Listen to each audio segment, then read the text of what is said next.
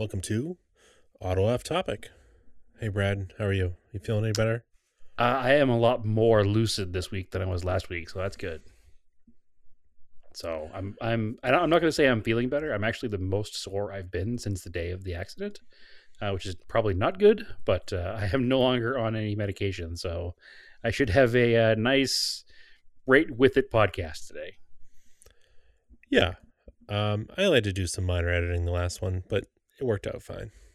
Yeah, as we discovered just before recording this, now I have some blank memories from last week. I was like, oh, we never talked about NASCAR. It's like, no, we talked about NASCAR at the Coliseum. I was like, oh, I don't remember that. So yeah, it was not a pleasant time.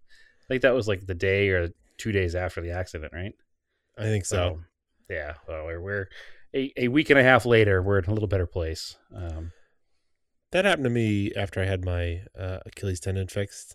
It was around Christmas time, and some people came over to see me. And then, like, weeks later, they're like, yeah, we came over to see you. And I was like, what? Yeah, I don't remember. that's kind of what happened. I think it was a combination of I was still in some kind of like, again, there was, I haven't discussed too much about the accident yet because I can't until, the whole thing's sussed out. But there was a moment of blackout time after the accident or during the accident that I don't remember after the, either right before or after the impact into the wall. So they may have been some concussion symptoms on top of the muscle relaxers. I'm not sure. I'm You not sure definitely have which. a concussion. It sounds like you have a concussion or had a concussion and are still Yeah, recovering from it. yeah. There's no question. So it was a combination of that plus the muscle relaxers. That last week is it's not. I don't want to relive it anyway, so I'm glad I can't. How's that sound? Yeah.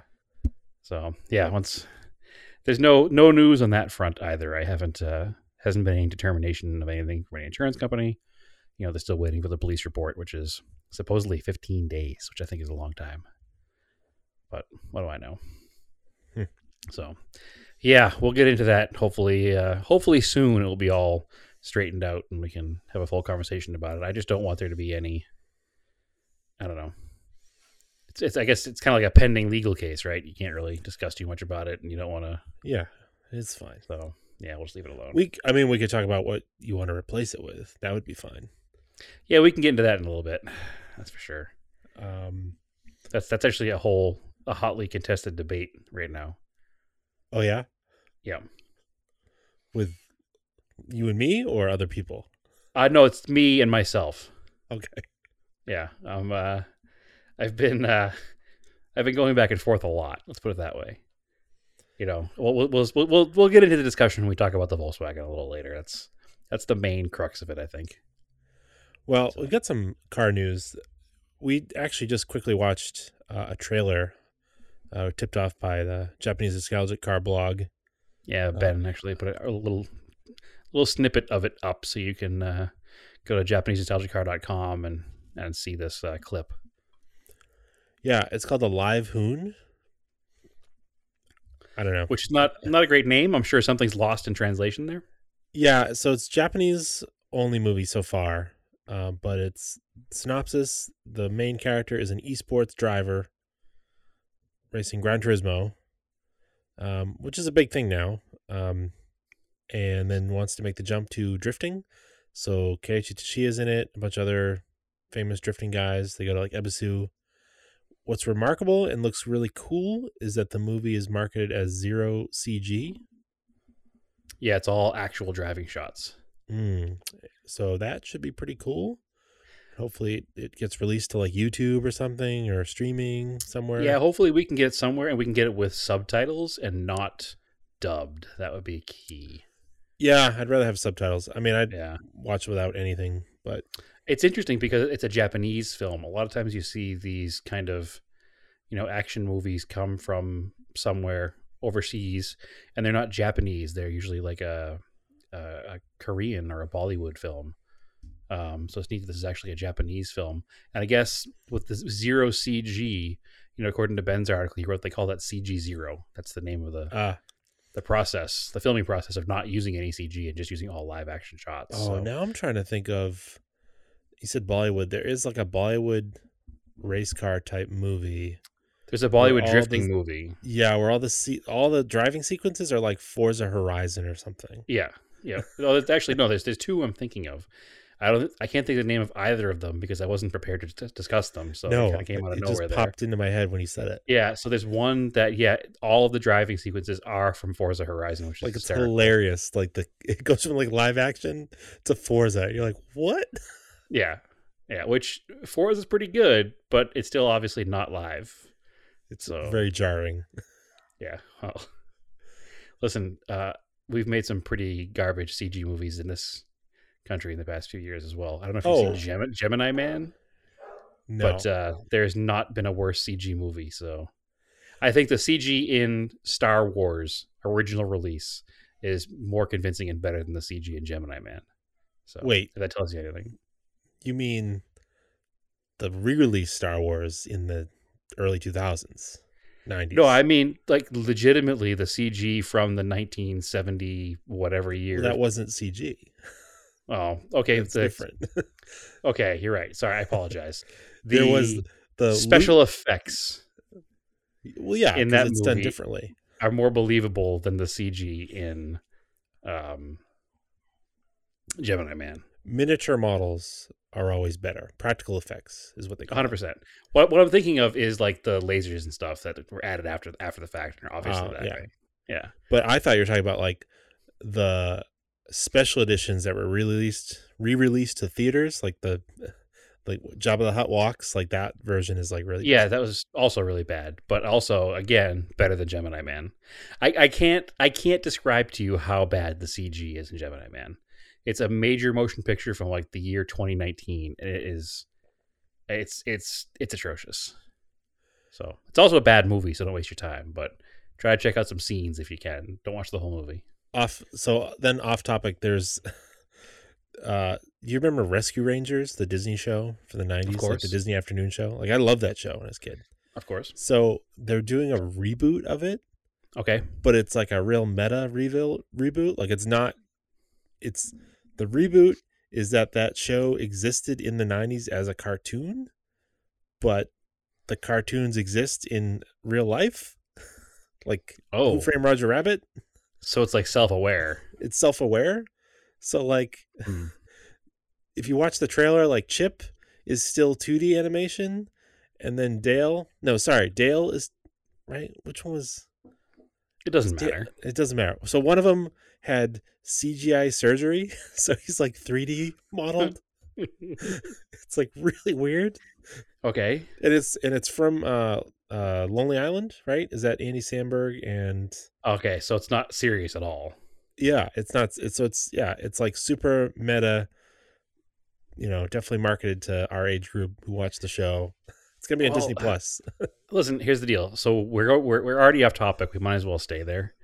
So we're recording this a couple days after the Super Bowl. Yeah. So the entire Super Bowl commercial, halftime show, after commercials afterwards, everything about it was from the 90s. And one of the main things I noticed was that whole swing of 90s stuff was very popular amongst the whole thing. And they also advertised that they're rebooting The Fresh Prince of Bel-Air.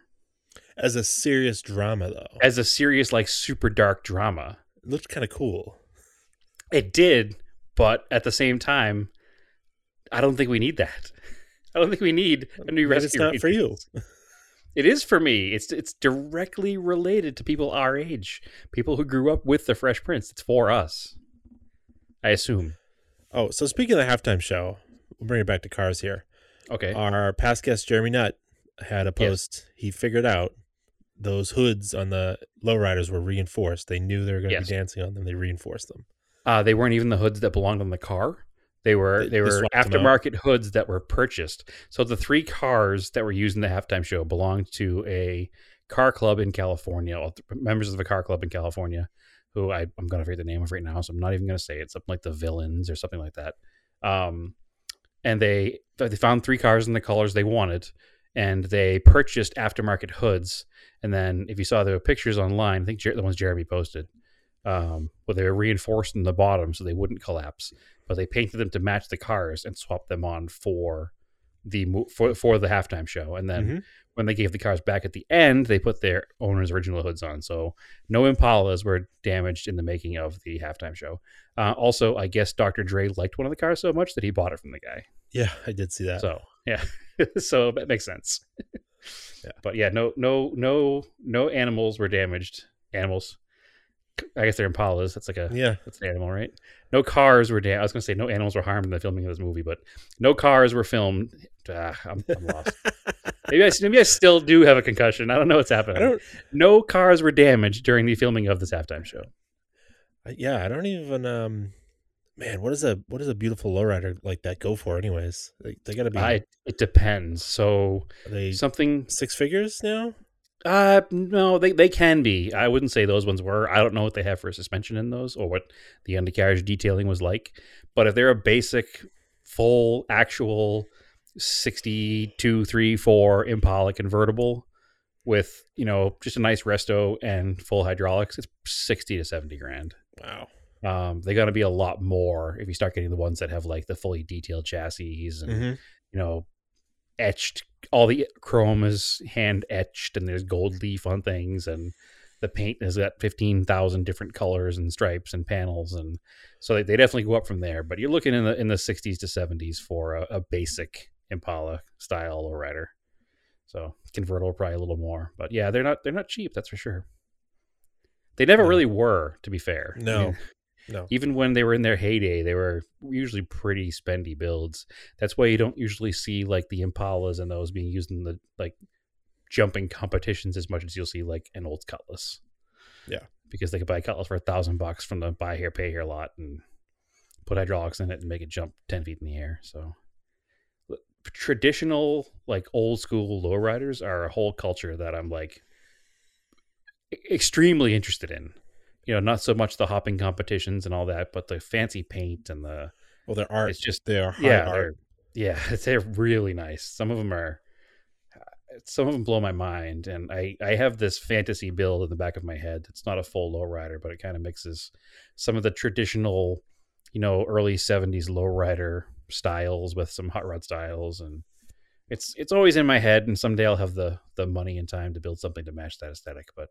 Yeah, they're really interesting, and we were kind of sheltered from that culture on the East Coast. There's not a huge lowrider culture. I mean, there's a few of them out there, but moving out here to Phoenix, I mean, I can stumble upon a lowrider show a few times a year by accident, and be guaranteed to have my mind blown by something amazing in the parking lot. So, cool stuff. Yeah, I don't think I'll ever own a full hydraulic car, but. Some of these big, old sleds on airbags that park and just let the air out and put the frame on the ground are really neat looking. So they really are. It's kind of where my style is at a little bit. So maybe on Japanese sedan done up that way or something. Do something a little different. But anyway, we're so off topic, Andrew. I don't even know where we began. We were talking about a movie. We're like a ship on fire in the Atlantic. Yeah. Oh, good segue. Yeah. You guys ruined by calling it a good segue. Yeah. You don't have to call that the jokes, man. The Felicity Ace. It's a car carrier that was kind of close to the Azores. So we've talked about the Azores before because I went there for the rally. So it's off the coast of Portugal, but they're kind of like few hundred miles off the coast of Portugal. Like they're not really that close. They're kind of almost in the middle of the Atlantic. And apparently it caught fire. All the crew was rescued, but now the ship is adrift. And it's like you don't think about it, but when you actually look at like the vessel tracker, like I was curious, there's a lot of ships around. So it's really dangerous to just have a ship adrift. It would just kind of be like a car just rolling down the freeway with nobody in it. Exactly. It's not good.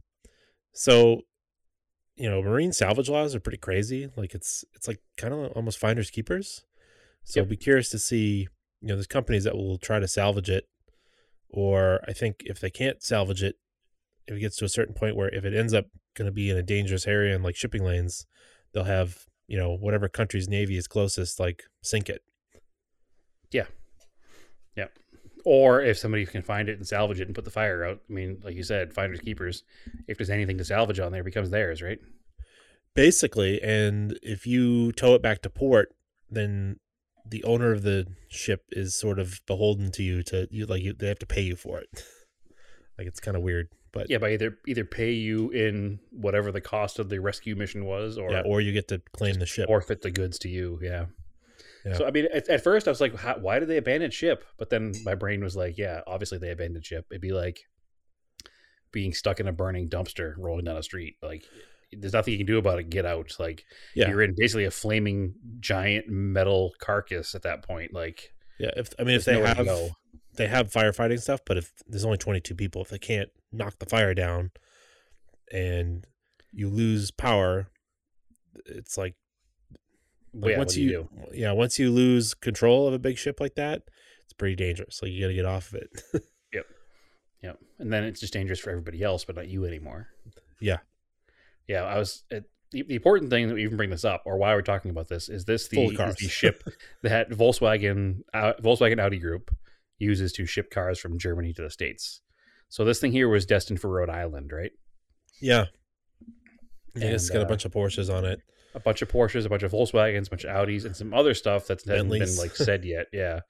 But did you read the cargo capacity of this ship? How many cars it can hold? It's like 3,000. It's 4,000. Oh, 4,000. Yeah. So if this thing is full of cars, like, that's a huge loss for a company. Like, yeah, especially if it's Porsche and they have, Porsches are mostly special order cars, right? Mm-hmm. Everybody orders a car and they wait especially for it. right now. Yeah, actually any car right now. But yeah, can you imagine, like, you've waited your whole life to buy a Porsche? This, newest one comes out. You're like, yeah, I'm going to order exactly to my spec. I'm going to get it the way I want it. And then next thing you know, it's just up in flames in the Atlantic Ocean. Well, like, whatever. I mean, it is what it is. It's a first world problem, right? But you never had it to begin with, so you don't know what you lost. And they'll just make you another one. I think I'd still be pretty upset. And people have talked about that already, too. Like, I guess there was a situation when they were bringing over, like, one of the limited production GT3s where a ship sank. And they lost a few limited production GT3s, and they made a few more for the people. So I'm sure if there's anything like that on the ship, they'll be remade. But, and again, they're all brand new cars. So as far as loss goes, it is what it is. It's obviously going to be a financial loss for, I guess, at the end user, the insurance company. But it's still sad. It's still tough to hear. And, if I had ordered a car and it was on that ship, I'd be a little bummed. That said, my Volkswagen is currently on the market and the price just went up 20% because that's right. 4,000 of them just burned to the ground. Although that's a heck of a bring a trailer story, right? If they salvage the ship and there's a couple that are still okay, and you bought one of the cars, you're like, yeah, car was on the ship and it survived. It's like a weird. Yeah, that's true. 30 years from now, it's a Barrett Jackson $1 million car. Yeah, survival, Felicity, whatever. Yeah, I was actually chatting with a friend of the show and a former guest, Ron, earlier today about this whole story. Do you remember when the Cougar Ace capsized in 2006? That was in the Pacific. It had like Mazdas on it. Yeah, it had 4,700 Mazdas on it. Yeah, and they rescued the ship, and there were a bunch of cars in there that were dry because they were above waterline. Mm-hmm. But Mazda refused to sell them and scrap them all. Yeah, because the salt air. Yeah, they were just in case. So they didn't want to even take a chance. So, I don't think that Volkswagen or Porsche would be very happy if anything off this boat got released to the public. Let's put it that way. So, do you know the saddest cargo carrying boat sinking story for auto enthusiasts?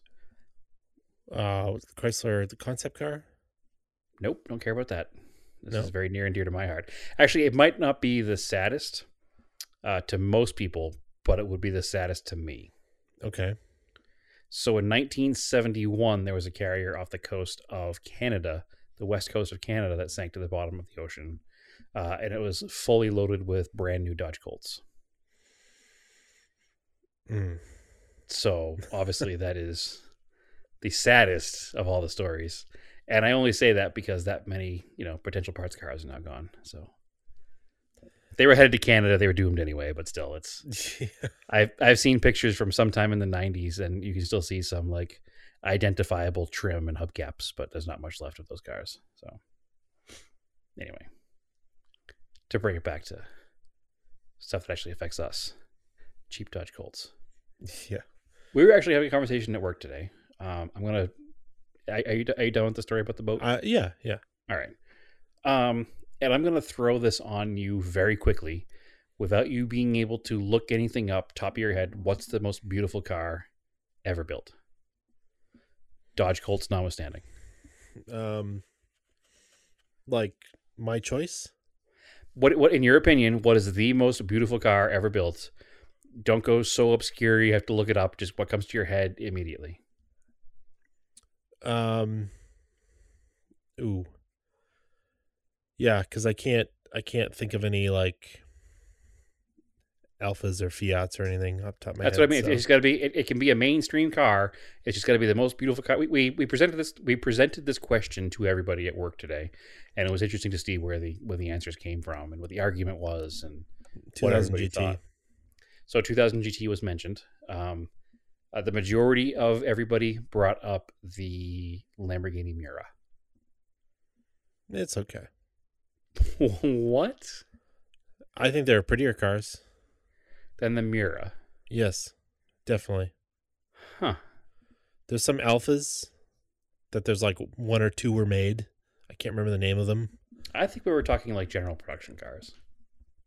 Okay, then there's that caveat. All right. Listen.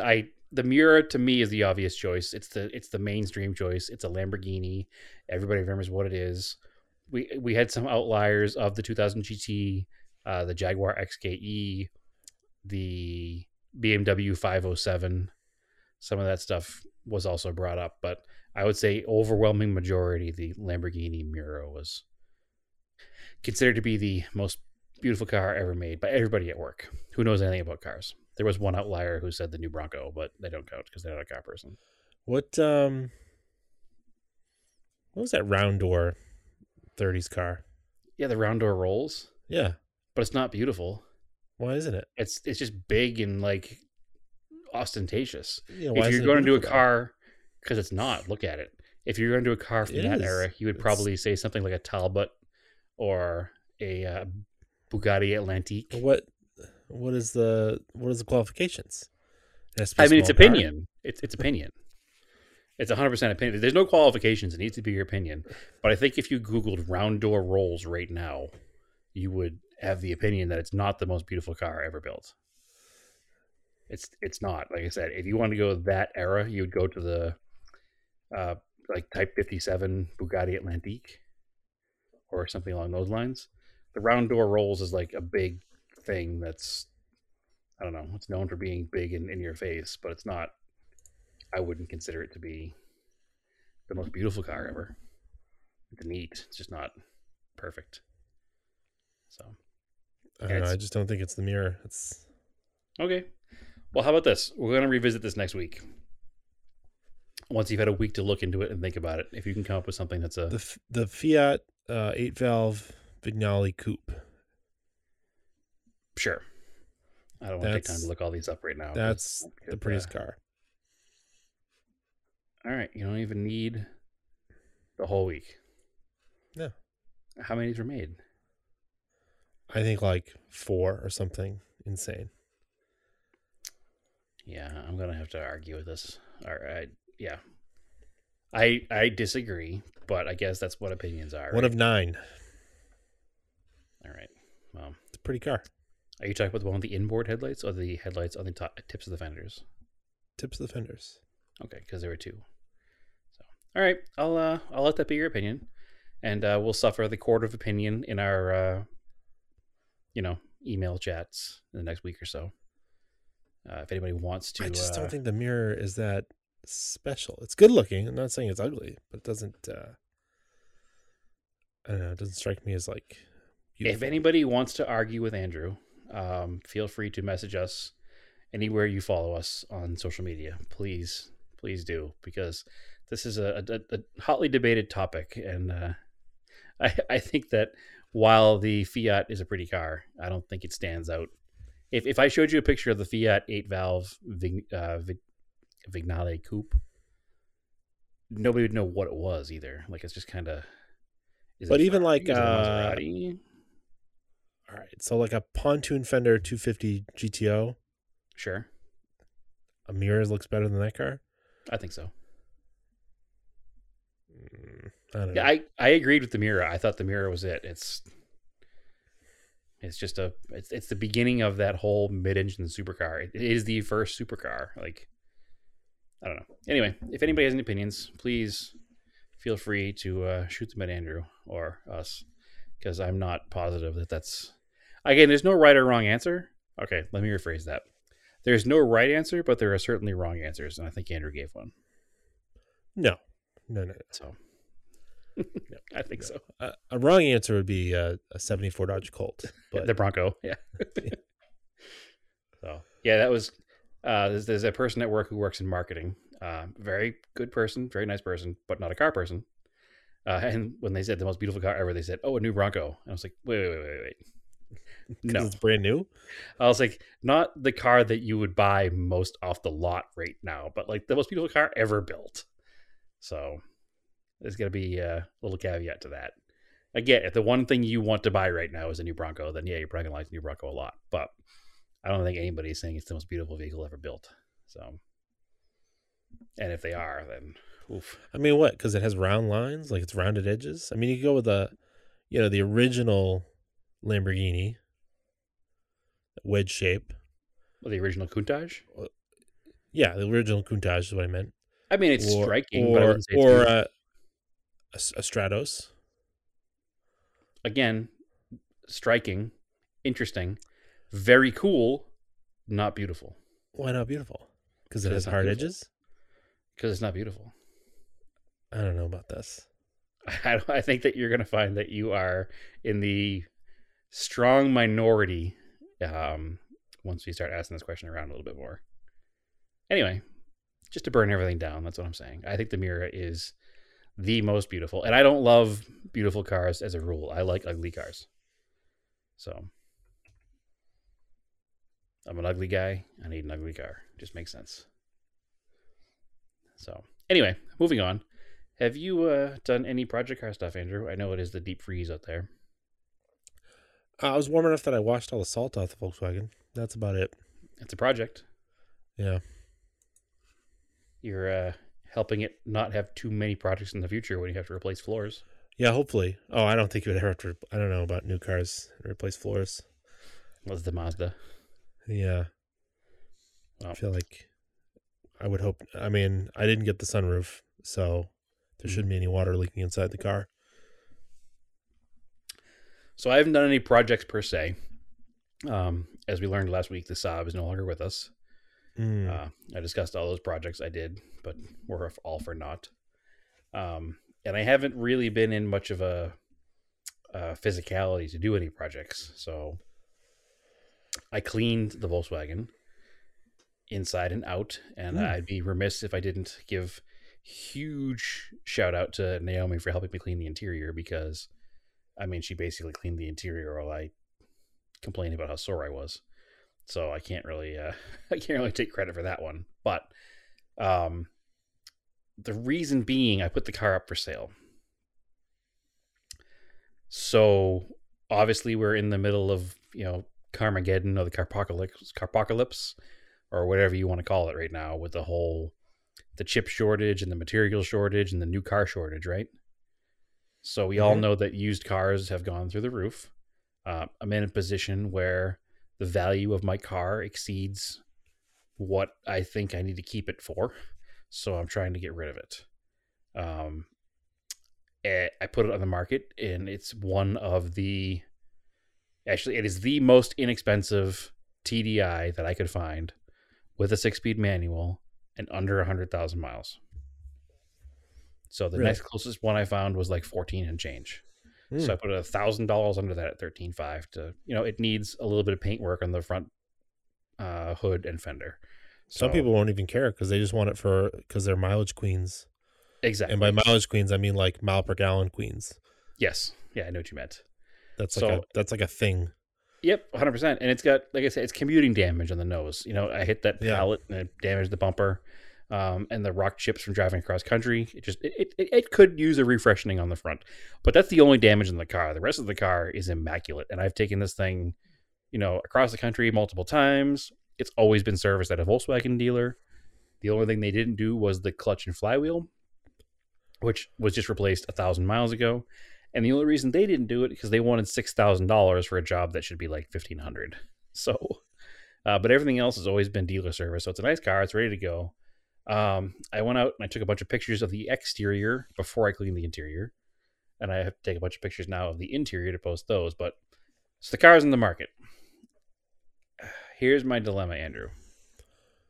What's the dilemma? So the plan was to sell the car. Yeah. Take some of the money from selling the car and put it aside to buy another car. Right. But I don't know how fast that would happen.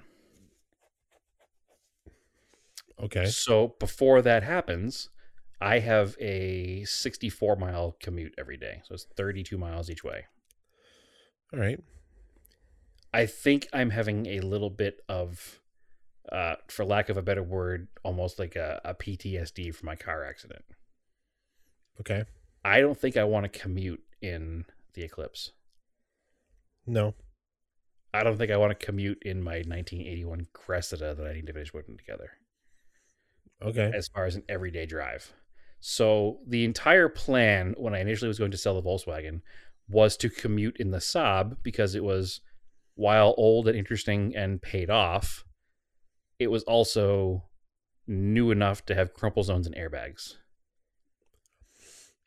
Which, thank goodness it does, because I experienced all of them. Yeah. I mean, you never, for those that listen to us a long time, you never cared about this before. I'd never cared about it before, no. And I've driven garbage my entire life. And that's why I'm not sure if this is a feeling that will pass. Is it just because I had an accident like less than 2 weeks ago? Will I eventually like subside and be like, whatever, I'll just drive an old car again? Or is it because I'm in an area where I literally commute like I get off onto the highway like less than a mile from my house, and I get off the highway less than a mile from work. So, 30 of those 32 miles are interstate miles where you're just always, doing 80 miles an hour and other people doing 80 miles an hour. And I need to rely on all of those people doing 80 miles an hour to be not drive into me. It's nice to have a substantial car to commute in. Like, that's where my brain is even at. So when I had the WRX, it was old, but it was modern. So, and those GD WRXs were very safe cars. Which is the same story with the Saab. It was a 1997 car, but in 97, Saabs were pretty safe cars. And again, I hit a wall at 50 miles an hour, and I'm here to tell the tale. If I hit that wall at that speed in a Colt or a Cressida or any of those cars, I probably would have had to have been cut out. And if I was able to even be here anymore, you know what I mean? So, listen, I'm 40 years old. I got my license at 16. So that means I've been driving for 24 years? Yeah, I've never had a serious accident. I've never had there's been a couple of like dust ups in traffic where somebody's bumped me in traffic, or there's been a little, thing in traffic over the years, but I've never had a serious accident. So I've never thought about it. And it's always been like, I'll avoid the serious accident. And 9 times out of 10, or I guess 999,000 times out of 100,000, I can anticipate what the other car is doing and avoid an accident. There have been plenty of times where I've seen an accident about to happen and avoided it. But there's never been a time like this where it was almost not an accident. This was, we'll get into it in the future episode, but I think this wasn't on purpose. And I've just never experienced that before. And I think I'm having this moment in my life, and I don't know what the right move is. I'm at a point with the Volkswagen where if I continue to drive it, it's never going to be worth more than it is right now. I don't know how long this car apocalypse is going to last. But the problem is if I sell it now while I am in the green a lot on the car, I have to buy another car and be in the red on another car. Or if I just keep the Volkswagen, eventually I'll be in the red on the Volkswagen instead of being in the green. So I'm kind of torn on what to do, and I've never been in this position before. This doesn't mean I'm going to stop driving old cars. You know, I'm still going to use them to go to events and drive around town and whatnot. I just, where I have an interstate commute, and I don't know if it's just that I'm fresh off the accident or if this is how I'm going to feel moving forward. I can't tell that right now. So I'm kind of at a loss of what to do, because if I Let's sell say, that car, yeah. All right, go ahead. if I sell that car, the most modern vehicle that I have is a 1990 Mitsubishi Eclipse with 0 airbags. Mm-hmm. Yeah, but it's got those auto belts. They will save my butt. Absolutely. Yes. So yeah, I don't know. What was your comment going to be? I mean, what's a Breadbox SI going for these days? A Breadbox SI? Oh, like an EP3? Hmm. I don't know. I haven't even been on my radar. Probably a lot, just because they're. I don't think they are. I think they're not. I think they're kind of unloved because they don't have the right suspension. They don't have the right K series. But it's a pretty modern car, manual transmission, good little hatchback. Maybe you can find one out there that's got like a little sun faded, but it would be a good, fun daily beater. Yeah, I think that's where I'm at. I need a fun daily beater that's cheap. And the reason that I'm looking at selling the Mark V Golf? The Mark 6. Mark 6. Oh, buy a Mark 5, you mean? Yeah. The reason I'm looking at selling the Volkswagen is because I'm at a point now, and I don't think this will hurt my sale with our listeners hear this, but I'm at a point now where the car is worth more than I paid for it 3 years ago. So by selling that's just the way the world is right now. It's not. But it's weird. But I might as well take advantage of it and then get something new, right? Was my thought. But my thought was going to be drive an old car or drive the Saab. So then I was like, well, now I don't know what to do because my brain hurts. Literally. My brain hurts from the accident, and it hurts in general. So, and of course, my idiot brain is looking for Civics here and immediately goes to a 1978 Civic, which isn't going to help me any bit in my process here. Let's see. Owner. So, yeah, there's no EP3s anywhere here for sale right now. Nope. So, I don't even know if they exist. The only old SI I see here is a 2000. Which I would drive, but this one here has got a J32A2 V6 swap, which I don't want. Especially since they cut the hood to put it there. Oh yeah, I saw it. I'm looking at it. Yeah, it's gross. Which is a shame, because it's a nice car otherwise. But anyway, so yeah, that's where my head is at, and I don't know what the right answer is. I'm just kind of at a loss, because if I keep the car, I'm never going to be at the point again where the car owes me negative equity. You know what I mean? So it's only going to go down. It's at 92,000 now. You know, when it crosses that 100,000 mile threshold, does it lose more value? Yeah, it seems to. And then as it gets older, it just gets older. And I don't know. It's not, the other issue is the car is not paid off. So, I mean, let me rephrase that. The car is paid off, but I took out a personal loan at a lower interest rate than my car loan was, because obviously I bought this car and I was trying to reestablish credit. So I have like $6,000 on the car. So the whole thought was to get out of it, get out of all loans and just be in the Saab, you know, free and clear, and then save that car payment every month to put towards the fun cars. But now the Saab being gone, my whole plan is ruined. So I don't know what to do. Here, I got one for you. 1997 Subaru Legacy. Manual transmission. It's an Outback Legacy. Okay. No. For $2,500. Well, see, here's the thing. Here's the other end of this argument. And God, everybody's going to hate me for this whole conversation. But if I buy a $2,500 car that I have no idea about, I'm going to have $2,500 car problems. Yeah. Right? Because that's really an $800 car. In our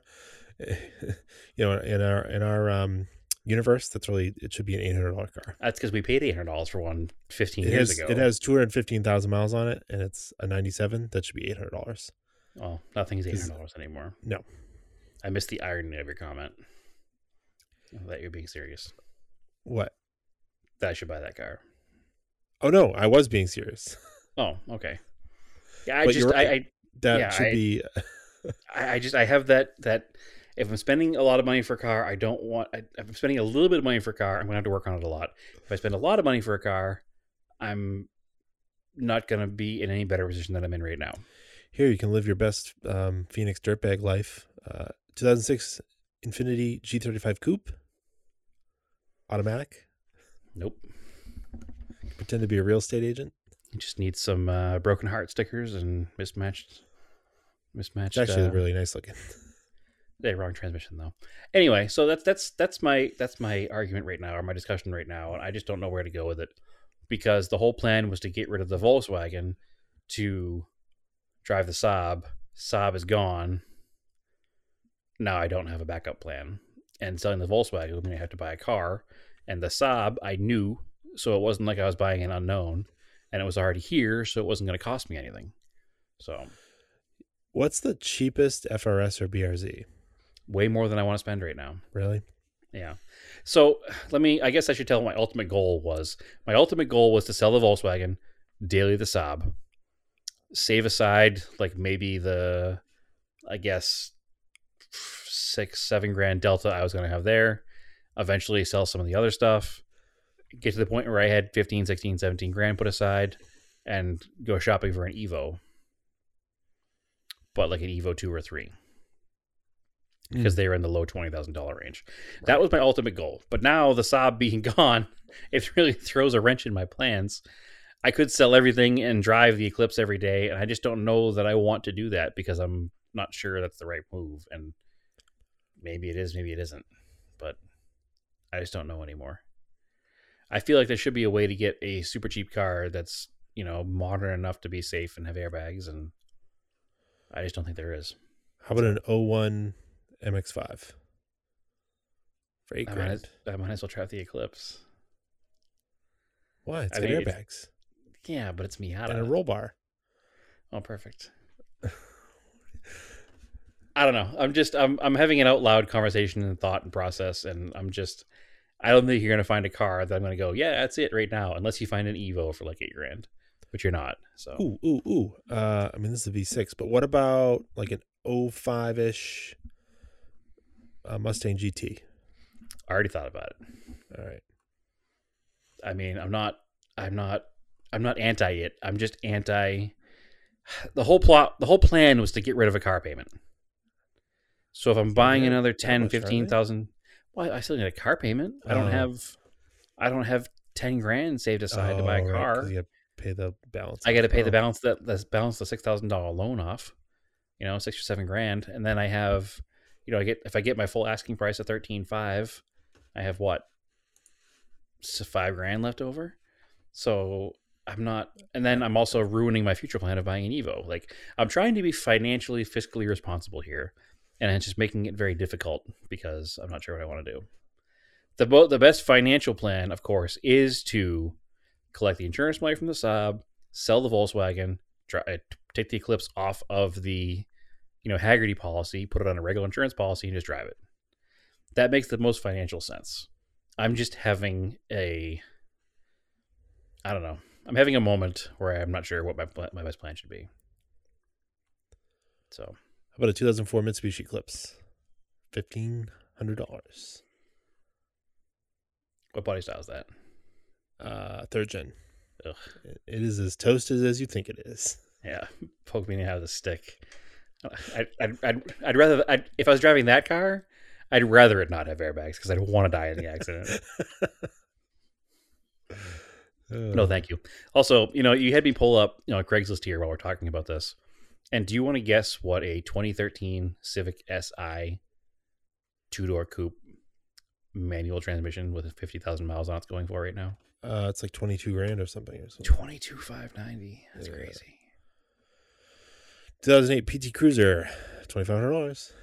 It has airbags. Right. You're not helping. A Nissan Leaf. You know what? Honestly, I would love to drive an electric car because I get to go in the carpool lane and not deal with the idiots and just drive past everybody. But you don't have any charging at work. A Nissan Leaf doesn't have the range. if I were to do that, I would go out and buy an e-Golf. An e-Golf is what, like 100 miles of range? And Yeah. that would be enough to go to and from work. But I don't want to spend the money. So I just don't know. 96 Suzuki X90. 6250. I feel like even with airbags, I'd still die in that thing. I don't know. I've never cared about this. And it's a whole, I raised a child and daily drove a 1980 Dodge Colt with her in it, and I've never thought about this because I didn't commute on the interstate all the time. And when I did go on the highway, it was short jaunts between exits. It wasn't like just miles and miles and miles of concrete barriers on both sides. What's a basic C5? So you're going to laugh because I've already had this thought, because out here I don't need anything that's front wheel drive or all wheel drive, right? No. But I was like, I'm going to buy a C5 or a C4 and just daily it. But then I looked into the insurance. Oh, really? Way more? Yeah, it's way more money. Whoa. Yeah. So, oh yeah, that was way in the front, I know what you need. mind. I was like, I could be Corvette guy. I got it. But, I got it. You need a Panther platform car. All right, A late Crown Victoria. That's what you want. You get on the highway. It's got a lot of metal around you. It cruises. It gets 18 miles to the gallon. It's rear-wheel drive. It's 18 miles to the gallon. It's got ice cold AC. Again, I'm doing 64 miles a day. It's not my problem. So, listen, I'm not looking to buy a car right now. I think how about, I'm not sure what my conversation how here about is this supposed to end in. Euro Zender Mercedes 500 SEL for $5,000? Now we're talking. That's a big Merc. Is it terrible? No, it's good looking. Oh, that sounds like a bad idea. You have to send me that one. It's a big car. Yeah, safety wise, it sounds great. I'm just thinking of mechanical wise now. But anyway, I'm not sure where I thought you were going to help me out in this conversation. I was just having a moment in my head, and not sure where I needed to go with it. But I don't think it was buying every garbage old Mercedes on Craigslist. I mean, you wanted something around you. I did, yeah. Just go buy another pickup truck. 2000 Cadillac DHS? Nope, absolutely not. No North Star cars. Also 18 miles a gallon. Anyway, where can we get off 78 Oldsmobile 98 Regency? 6 miles per gallon. We're going really well. Big metal bumpers. So speaking of vintage cars, yeah, I went to a big Concours here last weekend. I'm changing the subject, so close the Craigslist window. Oh, did you hear me click? No, I'm telling you to click it off if you haven't already. I'm listening. I went to the Fountain Hill Concours here in Fountain Hills, Arizona. It's not a traditional concours. It has some of the fancy high-end stuff when you first walk in, and then it goes to kind of a little bit more mishmash. My GPS on my phone said I walked 6.5 miles during the event. That's how big the lot is. Also, being a week after the accident, I didn't walk again for the entire rest of the weekend because I hurt myself pretty bad. But it was totally worth it. You walk into this Concours and it has all the vendor tents and all the fancy stuff. And the first display you see is period race cars. Ooh. So all of these cars are local. Well, not all of them. A good majority of them are local Phoenix cars. There was a Gullwing Mercedes with actual 50s race history. Mario Andretti's 1966 Indy 500 car. Mario and Michael Andretti's 1985 24-hour Le Mans March chassis race car. Like it was an amazing event. A McLaren F1. Whoa. Yeah, a McLaren F1 parked next to one of those new. What's the new Aston Martin? The 177. I don't know. They're only making like a couple of, and they're like. It's not the one that's like supposed to be based on like the 70s car, is it? It looks like it's got all the callback stuff to it. Yeah, I think I saw it on Top Gear, but I don't remember what it was called. So the Aston Martin 177. It's It's amazing. It's the 7.3 liter V12, like front engined, ridiculous. They're only making 77 of them. They're hand built by one of 27 guys. Oh yeah, They're that's definitely the one I saw. they're $1.4 million. Whoa. So one of those was there. Super cool. All the race cars are surrounded by ropes.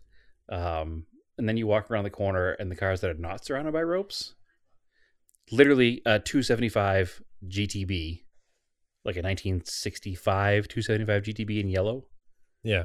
parked next to a 250 California Spider long wheelbase. Whoa. Like the long wheelbase version of the Ferris Bueller car. Yeah. Like just parked casually in the show. Like they were 1,300 cars and over 10,000 spectators. Just to give you an idea of the spec of this show. Like it was huge. It was ridiculous. I can't even begin to explain. And everything's all the cars are spread out, like they're not like parked next to each other. It depends on what section you were in. It was kind of a self-parking areas. So again, I walked 6.7 miles, so there was plenty of space. So Fountain Hills, Arizona is a town built around a man-made like lake, like reservoir. And it's all rolling grass hills around this reservoir. In fact, this park that is at the Fountain Hills Reservoir, it actually has 2 full disc golf courses on it. That's how big the park is. So it was huge, and it was just full of cars. So you probably saw some of the pictures I put up. You could see a good amount of most of the cars. They weren't all just parked next to each other. I mean, I don't know how big a disc golf course is supposed to be. Is it as big as a regular golf course? I don't know. I mean, you got to throw a disc. It goes pretty far, right? I guess. Yeah, I don't know. I won by my house, but it's not that big, I don't think. We played disc golf a few years ago, remember? Yeah, it was pretty big. It was pretty big. Let's see if I can Google the size of this park real quick. So it's a 64-acre park. So that's pretty big, right? Yeah, 64 acres is pretty big. Hold on. It's 64 acres of land around a 29-acre lake. Yeah, it's pretty big. Yeah, it's huge. It was full of cars. So that's what kind of space it takes to park, 1,300 cars. So it's pretty crazy. But yeah, so all those things were there. And then they have the lesser cars are parked kind of by section. So you have a British section and a German section and a Japanese section. And on one particular corner, there were 16 Panteras. I don't think I've ever seen 16 Panteras in one place. It was pretty impressive display. The cool thing is that this whole thing, it's free for spectators. I think it's $40 to enter a car in it, but you have to pre-register and they have to approve your car, yay or nay. But the whole thing is a charity event for Phoenix Children's Hospital. And I think they raised $480,000 for Phoenix Children's Hospital. So it's also a pretty good charity event. Everybody gets excited to come out here for auction week. Now I think this might even be a cooler event than the auction week out here. So it's the week after, but it's amazing. It was quite a show. I was talking to a friend of mine who was there, and he rolled in his modern car and just parked on the lot like I did. And he's like, I was driving, and I look in my mirror and I see this little flash of silver, and I'm like, what the hell is that? And I noticed that this is literally a McLaren F1 driving. They didn't trailer it there; they drove it on the highway there. He's like, I just pulled over, my window down to watch it go by. So when do you ever see a McLaren F1 out and about moving around? So the fact that most of these cars are driven to the show is amazing. There was a true XKSS Jaguar, the green, Steve McQueen car. I'm sure it wasn't Steve McQueen's car, but that same car, what? How is that even? The amount of over the top ridiculous cars that were there. There was a D-type Jag. There was, I can go on. I think there were 4 Countages, 1 LM002. Just an absurd collection of cars. So it's if you're in the area at all next year, if anybody listening is in the area of Fountain Hills, Arizona, which is I don't know. I'd say it's about 40 minutes from downtown Phoenix. Um, the show is the same kind of time every year, early February. It's 100% worth checking out. I had told a friend of mine to come down. He came down with his wife and kids, and they got there and they're like, "We're not prepared for this. We expected like a small car show. Like, I don't think we're going to be able to see the whole thing." So because kids are very young, but it was an amazing show, and I can't recommend it enough, especially with the whole charity thing in the background. Even I didn't even get to the American car section until it was pretty much time to leave. And do you remember Gran Turismo? One year picked cars from SEMA that got put in the game, and there was that Buick Wildcat, the green and gray two-tone. Mm-hmm. Like that car was there. Yeah, it was like an Art Morrison chassis thing or something. Sure, but it was just like, oh, that's the car that you got to race in Gran Turismo, and here it is, just parked here at a car show. So it was absurd. I think there were 35 Vipers, like of various kinds. One the Hennessy car that supposedly did 300 miles an hour. Remember that from like a year ago? It was all that like hoopla about it. That exact car was at the show. So it was pretty amazing the amount of stuff that was there. I can't. There was a legitimate real Mark IV Ford GT. So the longer tail one. Tail, yeah. Kind of goofy looking. I've never seen one in person. It's there we go. GT40, beautiful car, better than a Miura, I think. No, yeah, I still think you're wrong, but it's okay. Again, that's the beauty of opinions, right? Everybody can have one, and only Brad's is right. So we'll let it slide. But anyway, it was a hell of a show, and I can't wait now for next year's. I'll be a little more prepared, and hopefully be able to enter a car myself, because I won't miss the entry deadline, because that's what happened. I actually went to enter my car, and apparently that weekend they had sold out, and it was like a month before the show started. So yeah, it's hopefully I'll be at it next year, but it was cool. It was 100% worth it. So speaking of Gran Turismo, did you see the trailer for GT7? I didn't watch it. No. Oh. Well, it's coming. I know I've seen screen grabs. It's like pretty crazy. Yeah, it's coming. So I was tempted to consider purchasing a PlayStation 5 in order to play it. Except PlayStation. You can't even get one anyway, so it doesn't matter. Oh, you can't? Yeah. They're like impossible to find. They're $800. Yeah, and they're impossible to find. Are they supposed to be $800? I don't know what the MSRP price? Yeah, no, it's probably more than that. If that's the MSRP, I don't know. I was seeing them for $800, and I was like, I wouldn't even like, if I was thinking of buying one, seeing it at $800, I wouldn't buy one. I thought it was like $400 or $500, like they always have been. But PlayStation 4s are still $400. I mean, a lot of games are crossplay now, so that's cool, but I don't know. Okay, so it says the PS5 price is supposed to be $499.99. Mm-hmm. So the $800 must be the markup price. PS4 price? No, the PS5 is $499.99. Yeah. No, sorry. If I did, then I apologize. The PS5 is $499. So maybe I'm looking at markup prices. I see Probably. Here, Walmart.com, $815. So GameStop, oh, nope, not even there. So, okay. Anyway, that's a little more reasonable. I wouldn't pay $800 for a game console. I probably shouldn't pay $500 for a game console either, but I don't know. Do you think that they'll allow this game to be crossplay? Do you think it will have PC play? No, because it would have to be released on another system. Right. It's kind of, Microsoft kind of has that in lock. You just kind of, I don't think they'd ever go to PC. It's probably a PlayStation exclusive. I mean, that makes you, for some people, that's enough to buy a PlayStation because the nostalgia is so real for this game. Well, it almost got me there, but it does look more like the, like 1, 2, 3 was versus the later versions, which I didn't really like 5 or 6. Correct.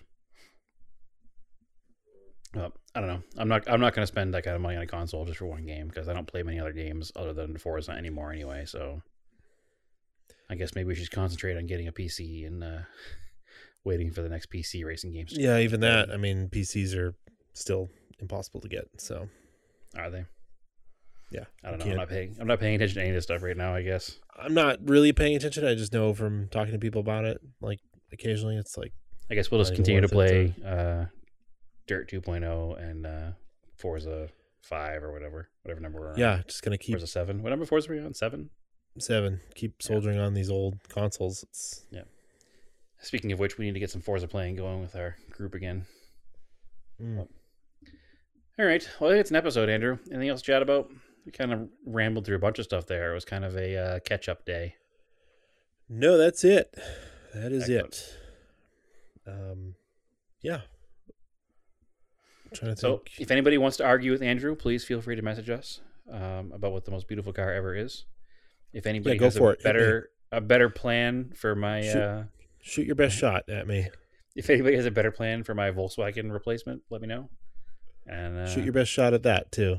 yeah, if anybody's got a real cheap car with airbags they're looking to get rid of in Arizona for like almost no money that's reliable, Here, I got an Hit me up. O2 Diamante, $29.99, that's too much money. 74,000 miles. Oh, that's actually intriguing. It's beige. You'll just I don't want fade into the background. Nobody Which will is see you. It's probably okay. I could drive a Diamante. I don't know. Whatever. Moving on. That's all. We'll chat with you all next time. Yep. So, social medias. Why don't you go first this time? Sure. Change it up. You can find me on Instagram at TSISS350. You can find Auto Off Topic on Instagram at Auto Off Topic. You can find us on Facebook at Auto Off Topic Podcast. That's right. Where can they find us on Twitter, Andrew? Auto off topic. Excellent. I'm on Twitter, Race and Anger, and Instagram, Race and Anger, and don't forget Scale Autocast, the Instagram account. For the podcast yet to be is recorded coming. podcast. Yeah. We're working on it. If anybody really, really wants to hear my voice, there is another podcast that I am on. It's through my employer. Pro tip, don't ever tell your employer that you have a podcast, because if they decide to do their own podcast, they will put that as your responsibility. So that being said, I actually think we recorded a pretty good episode, and it's my poor automotive opinions again, but with two new voices who you won't know, my coworkers Jeff and Derek, who both bring their own non-Mitsubishi opinions to the podcast. So it's called the Drive the Bid podcast. It is currently pending on all the major platforms. It can be listened to on the Podbean host at the moment. I'm not sure when you listen to this if it will have gotten through the process, but it should eventually be on Apple, iTunes, Google, Amazon, Spotify. All the podcast hosts should eventually have it, but as of this recording, I don't think it's gotten approved yet through those. We're waiting for that to happen. So again, that's called the Drive the Bid podcast. Yeah, it usually takes about a week. Yeah, that's what it said. I like that name. Good name.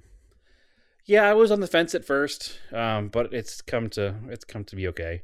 You know, obviously my day job, I work for a company called AutoHunter.com, and we do online vintage car auctions. So our podcast called Drive the Bid makes sense in that case. So it works out. So it's also always kind of been one of our, like, I don't call it catchphrase. It's kind of been like our slogan, like AutoHunter.com, Drive the Bid. So that's where it came from. So anyway, yeah, check it out.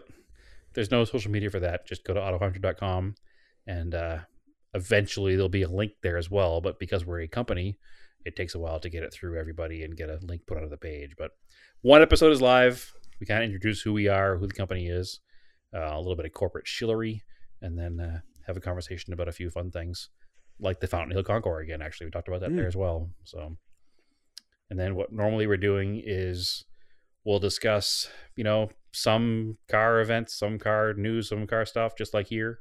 The co-host Derek is a freelance automotive journalist as well, and he's always in a press car. So we usually review his press car as well during that event, during that podcast.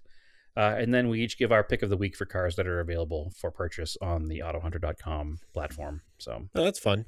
yeah, no, it's pretty fun. I'm trying to keep it different enough from this and not rob any ideas from our podcast for that podcast and not rob any ideas from that podcast for this podcast. So it should be That's okay. interesting juggle. I don't want to be a lot of repetitive stuff going on. I know Our that lawyers will be obviously, contacting you. yeah. I know obviously people want to hear different opinions from me all over the place, which is why they're going to listen there too, right? Kidding. Yeah. But anyway, yeah, so that's it. Drive the Bid. You can search it. It should pop up on Podbean at the moment, but eventually, like I said, it'll be everywhere. So that's all. All right, cool. As always, keep cars analog and aim for the roses.